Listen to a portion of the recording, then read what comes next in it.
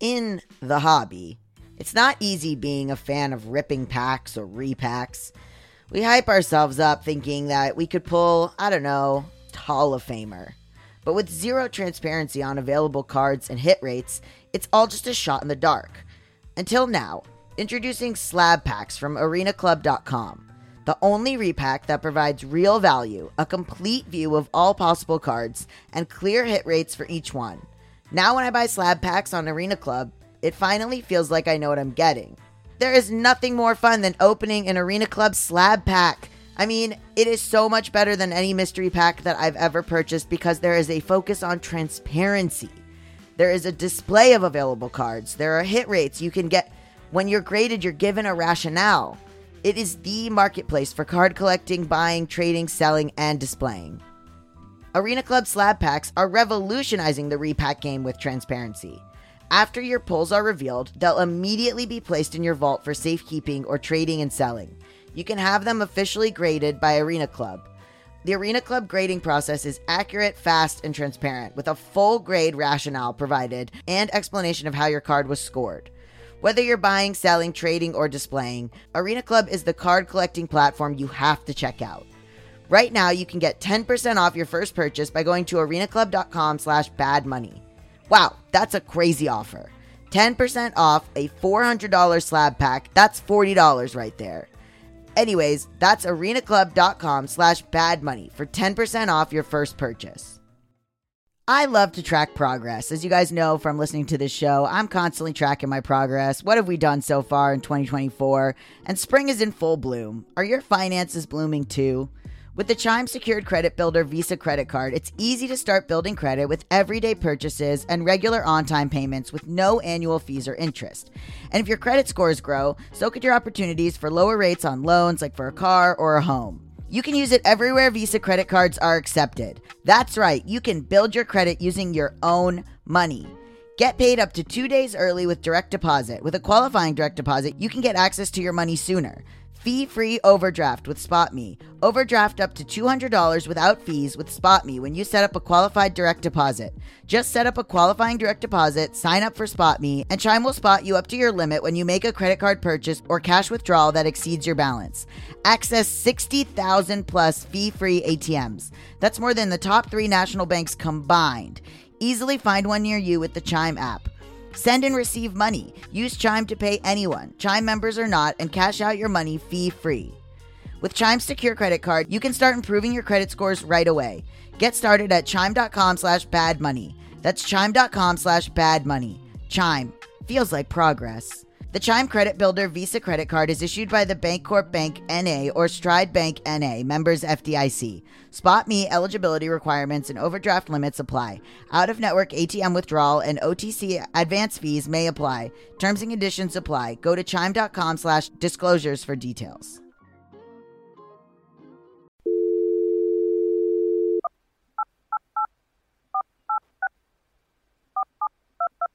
Thank you for calling Nelnet, your student loan servicer. Thank you for calling Nelnet. My name is Brandy. Can I please have your first and last name? Gabrielle Dunn. All right, how can I help you? I get these emails that say that my payments are past due, and I was just wondering if that mattered at all, like if there was a record of that or if there were problems with not paying it on the exact date. Say if you were applying for a forgiveness that requires on-time payments, that could affect something, like like the forgiveness. Oh, so my mom, who pays it, says, oh, don't worry about those emails. I'll pay it in a week. Like, so the forgiveness would be a problem? Like, I couldn't get that now? Correct, because it wasn't paid on the due date. Did you have to pay student loans? Me, I had one, but it was very small, and I actually paid it in full. Oh, that's great. What is mine? Just wondering. What is this? What is my account? Your balance as of today is $4,941.98. Okay. She must have other loans other places, I guess. My school cost a lot of money, so the $4,000 loan there is not the only loan. So now I'm like, okay, where are the other loans? Interesting. Sorry, I'm doing some detective work. Okay, thank you so much. I appreciate it. No problem. You have a wonderful day, and thank you for calling on that. Thanks, you too. Bye. See what I'm talking about? Fucking shady as fuck. You got problems that you You don't know how you're supposed to earn it, or what to do with it, or how to keep it. You're a freak with a dark, shameful secret. But you're not the only one. Get your hidden financial fears with a blast of sun. Now your healing has begun. It's Bad with Money with Gabby Dunn. Hello, I'm Gabby Dunn, and sometimes my bank account is $1 because I'm bad with money and puns. So, over the course of this show so far, I've mentioned this boyfriend of mine a few times, the mysterious Garrett, who is frequently scandalized and driven insane by how little I understand about money and how much it makes me act like a maniac. Probably because his job before coming out to Los Angeles was literally in finance. He was a commodities trader. I don't even 100% really know what that is. I know he traded sheep and soybeans, I think. I don't really have a full grasp on what he did, and he's explained it to me a few times, and I feel like if I ask again, he'll be like, she's too dumb to continue dating. So, Garrett and I met because we were desk mates at a job that we both had. We were both writers. And then Allison also worked at that job, my business partner, and she sat behind us. And one day I was looking at my credit card debt on the internet, as one does at their paying job, and I had one credit card that had a $5,000 limit on it, and so I had reached that limit, and I was figuring out how I could give like $30 to not be at the limit, or if I should get another credit card, or what I should do. And Garrett and Allison both saw what I was doing and were like, did you max out that credit card? And I was like, yeah, but it's fine. I'll just like get another one, or I'll pay the $30 or whatever. And they lost their minds. And then I got embarrassed and I closed the computer and I was like, you don't know anything, leave me alone. And I called my parents to be like, see, they're going to tell you you're wrong. But then as I talked to my parents, I slowly, as they started saying what I had been saying back to me, I was like, oh no, they're wrong. Oh no, they're wrong. And that was kind of a game changer day because I hadn't really told anybody about my money stuff, or that my parents agreed with me about it and were like enabling it until that point. And usually if I had said something, people would go, oh yeah, me too, or I would drop it, or they wouldn't bring it up again. But Garrett, just, it became like a stick in his craw where he was just like, oh no. Garrett's background with money couldn't be more different than mine. And not just his job in finance, but also he comes from a more together, wealthier family than I do. And his father is a heart surgeon. One of the first conversations he and I had was about how he went to an Ivy League college. And I asked him if it had ever occurred to him that he wouldn't be able to pay to go there. And he said, no, that wasn't a discussion that his family had, which is bonkers. Another time, we went to a property that his family owns in Colorado, and I was blown away that people own homes that they don't live in all the time. And then I kept being like, could I live here for free? And he was like, I mean, it's like our winter home. And I was like, right, but like, what is it doing the rest of the time? So, you know, we have different backgrounds. For a while, he would not let me pay for things in that sort of tricky way of I'll offer to pay, and then he'll have already given the waitress his card. Or, like, I'll pay for something, and then I'll get a notification like, you've been square cashed $30. And I'll be like, come on! You know what I mean? He's doing these, like, sneaky things so that I'm not paying. A lot of times in relationships, we'll talk about this more on the show, is that money is like the biggest problem. The discrepancy between what my parents knew about finances and what someone I was dating knew about finances had come up before when I was dating someone in New York who would constantly berate me for being financially tied to my parents in any way, that they had access to my bank account, or that our phone bills were tied together, or anything where my parents could see me and money and what I was making and stuff like that. And he was about 10 years older than me, so he would like make fun of me for being tied to them in any way. So he's the reason that I got my own bank account. He's the reason that I pulled my phone. a lot of stuff that my parents were very upset about because they didn't understand why I was like, pulling away from them. Meanwhile, like in classic older man, younger woman, whatever, hypocrisy, he himself was $60,000 in debt. So back to Garrett. Not only does Garrett know what he's talking about, which is so frustrating, but he also like legitimately can point to work in finance. Like he's not just some dude being like, let me mansplain this to you. He like actually has expertise. And so it's extra annoying. He might be a person worth listening to. Debatable.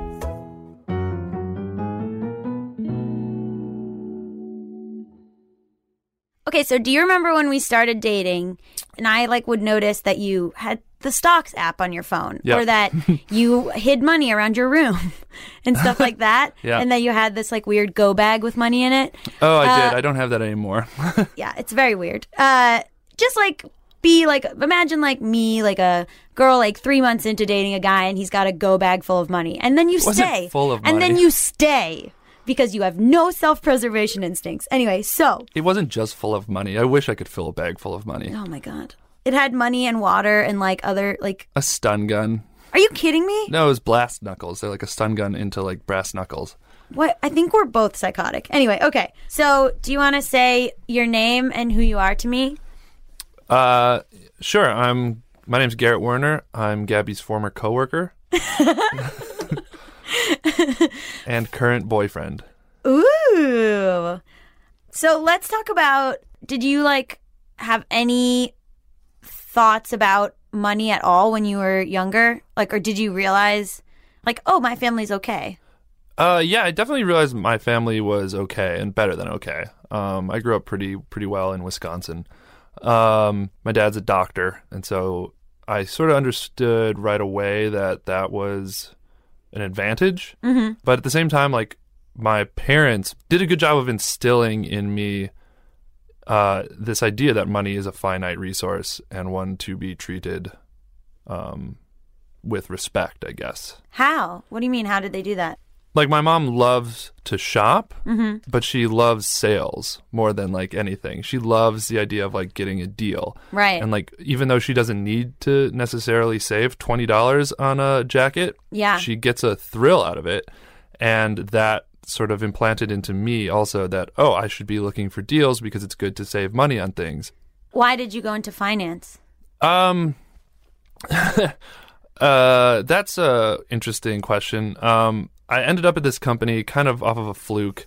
I thought the company did something that it didn't do and applied to it accidentally, basically just to get practice to apply to jobs I really wanted. Yeah. And then they offered to fly me out to Washington, D.C., where the company is located, one day. They said, hey, can you get on a plane tonight? At that point, I didn't have any other job prospects, and the idea of moving to Washington, D.C. to start a job in finance, which I didn't really know anything about, was an adventure that seemed interesting to me. But what's the story that you told me about that you were there and you were thinking about the salary? Yeah, so the salary, it was should I say the numbers? Yeah, absolutely. I don't know. Does that make me sound bad? Now I feel just like Allison. No, it doesn't make you sound bad. It doesn't at all. It's like very interesting to me. So when I went out to for my in-person interviews finally in Washington, D.C., it was a very snowy winter. It was in December. And I was staying, they put me up in a Ritz-Carlton that was kind of across the street from the office. Yeah. And I was standing in my hotel room just sort of watching the snow fall over Virginia. And they had told me what the starting salary was, which was $80,000, which was pretty good for somebody who'd just gotten out of school. So you're like 22. I was, 22. And yet I still wasn't that, like, nothing that they said was interesting to me. Right. And so I was looking out the window thinking, like, am I really going to turn down $80,000 job? And at that point I was set. I was sure that I was going to. It wasn't until the next day when I was more interviews that I finally met somebody at the company that really sort of inspired me to stay. So then you left that job. Yeah. And you left for a creative pursuit. Why did you leave? Since I was little, I've always loved making people laugh. Yeah. And in high school, the only way I could see to do that professionally was to write for The Onion, because The Onion I knew was like a Wisconsin-based entity. Yeah. And I saw The Onion at a Qdoba that I would go to a bunch. And I was like, okay, I think I could write for this someday. And then at Stanford, I joined the humor magazine because it was the closest thing to writing for The Onion. And there I met some alumni who wrote for TV, which was actually always my dream. I didn't really realize that. I just had no idea what the path to becoming a television writer was. Right. Until I suddenly had some examples. And that seemed like, oh, okay, that seems like a very fun thing that I'll never be able to do because it's such a risk to not have any real starting out point. It's so funny because I was always like, I'm going to freelance. I'm going to do whatever. Like, I'll not have money for a while. It doesn't matter. And I feel like you were like, well, if you don't go and have a 9-to-5 with a salary, like, what are you doing? Yeah. So I studied civil engineering, and that terrified me even thinking about civil engineering because there are a couple paths you can take in civil engineering. The more lucrative one is construction. If you become like a construction manager. But the thing is, you're only making money when you've got projects, and you can sit for a long time without having any projects going. And that alone terrified me too. Even like a more traditional, like, okay, yes, I'm a construction manager and I have this job, but I don't have any projects right now. So how am I making money? I don't know. And that terrified me. And it wasn't until I moved out here realized sort of how this industry works. Yeah, that's all of show business. Yeah, I've become much more comfortable with it. And even now, like the job you have now is a much less money. Yes, absolutely. What do you like? I wish it wasn't. Yeah. But I'm so much. So when I left my job in finance, it was because on Mondays, I was just working for Saturday. Like on Monday, I couldn't even see a path to the weekend. I was so it wasn't worth it. Yeah, mentally. I was miserable 6 days of the week, basically, because on Saturday, the thought of Monday would ruin like my weekend for the rest. Oh so, my like, God. It was just like terrifying. Like every day I'd wake up and be like, God, this is awful. Like I'm so miserable. And like I've heard that money can't buy happiness. I mean, okay. You're hearing it here first. Breaking news. That's not necessarily what that means. So, do you remember when we were sitting at work and I said something about credit card debt, or I told you I didn't have a savings account? Do you remember that? I remember it vividly. I think I had like my bank account pulled up or something. Yeah. And we sat next to each other at work. That's where we first fell in love. But I had my bank account pulled up, and in one of the accounts, the balance was like $3,000 something or other. And you mistook that for my credit card balance. I saw you snooping at my computer. I was like, hey, no peeking. And you said, that's okay. That's what my credit card balance is too. I was like, you mean your credit card limit? And you're like, no, that's like how much credit card, like my credit card thing is. I'm just like, wait, rewind. So you're saying you have like more than $3,000 on your credit card? You're like, yeah. Like, how long has that been going on? I don't know, like forever. And I was like, you're kidding me. You're like, no, what? I pay the minimum. And then you and Allison ganged up on me because you said, Allison, do you hear this? And then both of you were like, I'm sorry, what? I actually lost my mind. I could not wrap my head around the fact that you didn't know how your credit card worked. You knew nothing about it. You thought that, by paying the minimum, I'm doing what I'm supposed to do. And that's, I guess, what the credit card companies want you to think. And then I called my parents and they reiterated what I originally thought. Yeah. And you were freaking out. I couldn't really believe that this was what you had gone through college and still believed. Why? I don't know. I guess I was sort of in a bubble, I guess. Or the people, I never really talked about finances to people who weren't in finance with me, so who weren't like making money and knew what finance was about. And so this was a big moment for me, and actually why I realized like this podcast that you're doing is very important, because there's so many people our age who have no idea how money works. Well, I had no idea. I don't know. I had always sort of assumed there was a base level knowledge in people, but there really isn't, because it's intentionally complicated. And I remember I didn't want you to look at my bank account for a while because I still get nervous. I've never looked at your bank account. My instinct is always to lie to you. Sometimes I'm sure it is, and I'm sure you have lied to me sometimes, but just about how much things have costed. Costed isn't a word. Just about how much things have actually cost. Okay. I'm sure you've lied about other things. Only money. Never about love, Garrett. Only about money. Right, yeah, but about money. And like better But I things? immediately tell you when I lie. Not really. Yes. No. I'll say, I'll do a lie, and then you'll say, were you lying? And then I'll immediately tell you that I lied. No, you won't. Sometimes, yes. Sometimes, yeah, but that's all right. You can't say something sometimes and not always. My eyes shift, and then you know that I was lying. I know when you're lying. I think, if I had to guess, I'd say I know when you're lying about 75% of the time. That's pretty good odds. That's pretty good, but I don't know. I don't even know what those 25% are, right? Who is it that Eisenhower said, like, there are known knowns, unknown knowns? Oh, it's Rumsfeld. Rumsfeld? Listen. I think he took it from somebody else. Oh, really? Well, listen. I don't lie to you about anything important. That's my mantra. That's what you always say, but I don't know. know that. I mean, that could be one of those 25% lies in itself, right? No. You alone, you're the one who's most paranoid about people lying to you. Correct. You think Because people- I'm lying all the time. Yeah, I know. But that's the thing, is that you're so about, like, openness in relationships. I know. Like, with sex stuff, I'm like, I'll tell you whatever. Like, I'll tell you everything. Or, like, with relationship stuff, I'll tell you anything. I'll over tell you. Yeah. But with money, I'm like, no, the jacket was $100. That's a lie. I sort of baked But that my into my mom lies expectations. to my dad all the time, too. No, I believe that. My mom would do this thing where we would buy something and then she would go, don't tell your father. People, I think my mom used to do that. I don't know. Okay. So what's your assessment of me as like financially? Like what's your worry? What's your thought? What's wrong with me? Man. Well, I think that financial psychologist said it pretty well, that you kind of think poor, Yeah. I guess, of this desire to spend. And I don't think it's like you say that you're really that concerned about you're going to die tomorrow. Because I've got a pretty fatalistic view on the world, and I think you've got a less fatalistic view on the world than I do. Like, that's the reason why I moved into creative writing for It's a because living. you think you're going to drop dead at 50. Because, yeah, you don't see very many tall, old people around, and I'm 6'7". Okay. But this notion of, like, you can't take it with you doesn't really... You don't think that's what I really think? I think you do really think that. I don't think that's the prime motivator What's to my why you motivator? spend money. I don't know. I think it's something deep inside of you that you can't really know. I think it's something you've just sort of learned, that this is what, when you see money, this is what you do with it. The psychologist described it as it's the same as addict behavior. Like my dad's addict behavior is the same. Like you're at a red light and the person behind you is screaming, go, go, go, go in your ear until eventually you're like, I gotta go. Yeah. And so it's like that's how people who are addicted to drugs and alcohol feel and binge eating. And he was saying that's how I am. I get some money and then there's a voice in my head that goes, go, go, go, go. And I think, well, I don't have any choice. I have to go. Yeah. And then I run the red light. That's very interesting. Yeah. I'm trying to set up stop guards to that. Like, For me?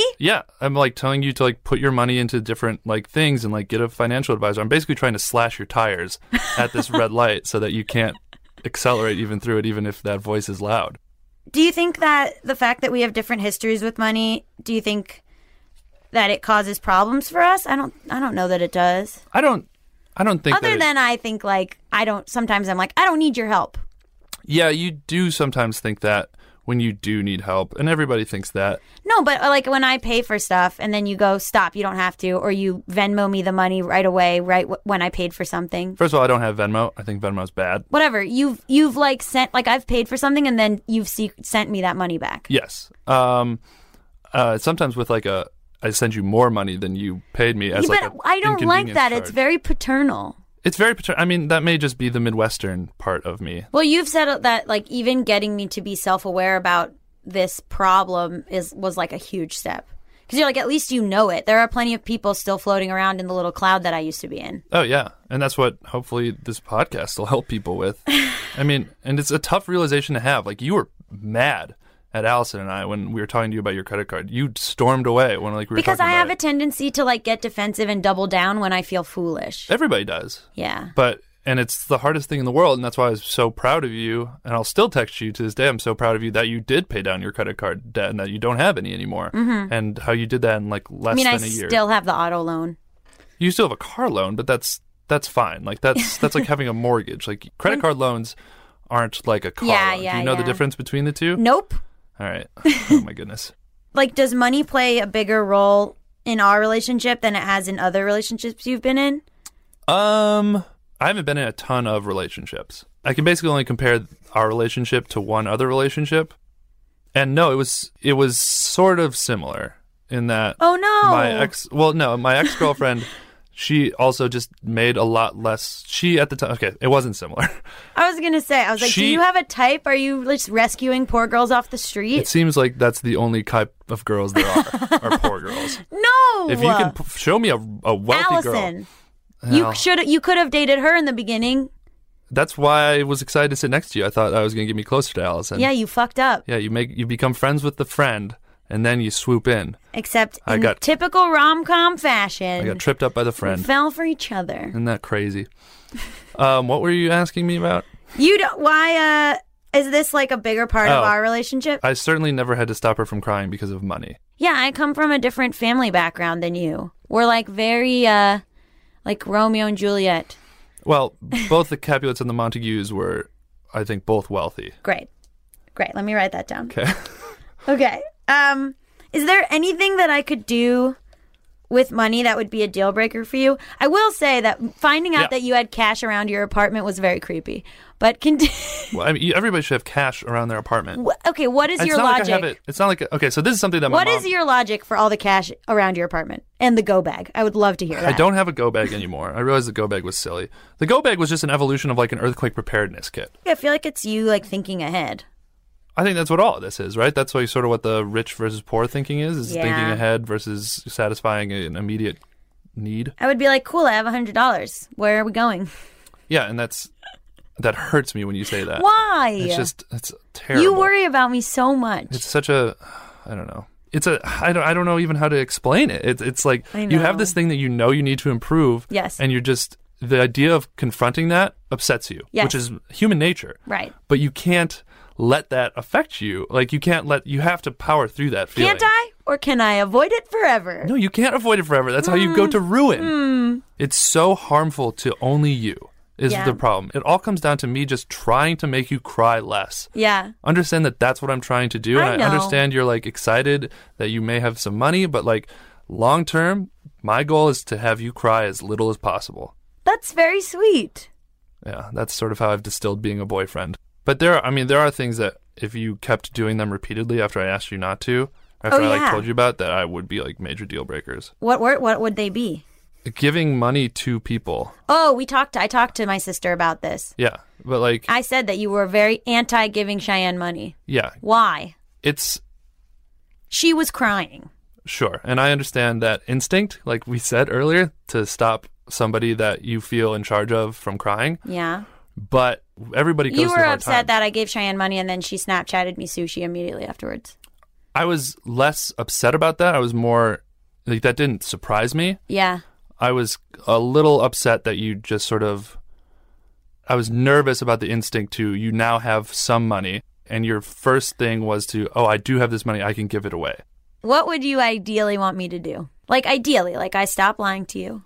I want you to hire an accountant or at least like set up something at a bank. Okay, I'll write it down. Bury it all in my backyard. Don't do that. You don't have a backyard. Make a go bag. You can make a go bag if you want. Great.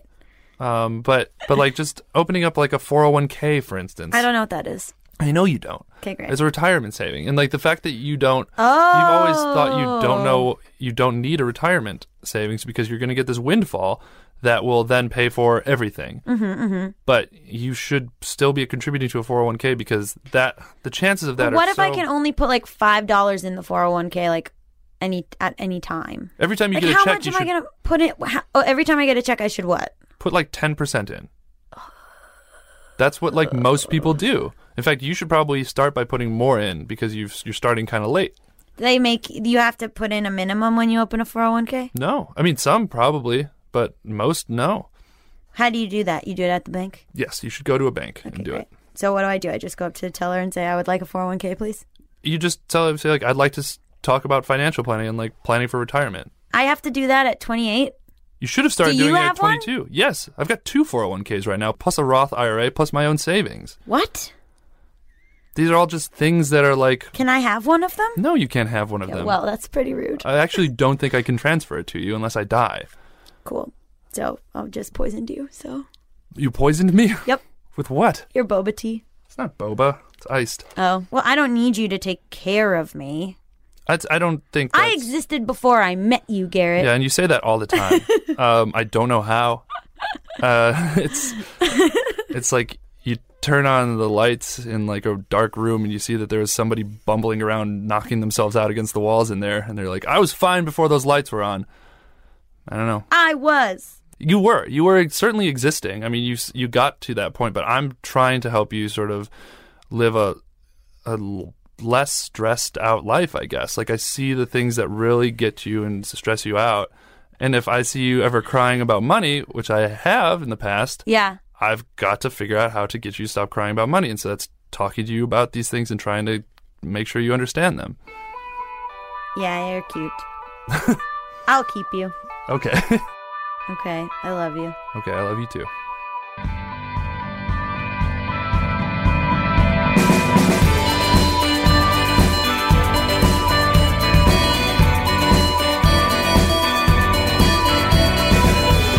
I know my instinct is to be this arrogant, I know everything, I knew that, and double down.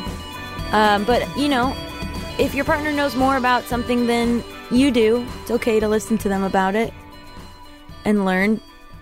He always says, like 2 years ago, he didn't understand the importance of diversity, and now he does because of hanging around me. So, you know, everybody has different strengths. His is keeping me from being homeless. Mine is making sure he writes LGBTQ characters into his projects. Everybody's doing important work. Thanks for listening to Bad with Money. If you like the show, please rate us in iTunes, subscribe, tell all your friends who are bad with money that this is a safe space. Also, feel free to tell all your friends who trade stocks, whatever stocks actually are, or commodities. I think one time Garrett sold corn. What is a stock? Okay, don't worry. We have an episode about that coming up. Please don't worry about me. We're part of the Panoply Network. Our producer is Sam Dingman. Laura Mayer is Panoply's Director of Production, and Andy Bowers is our Chief Content Officer. Original music for our show was composed by Zach Sherwin, Mike Kaplan, and Jack Dolgen. Our show art is by Cameron Glavin.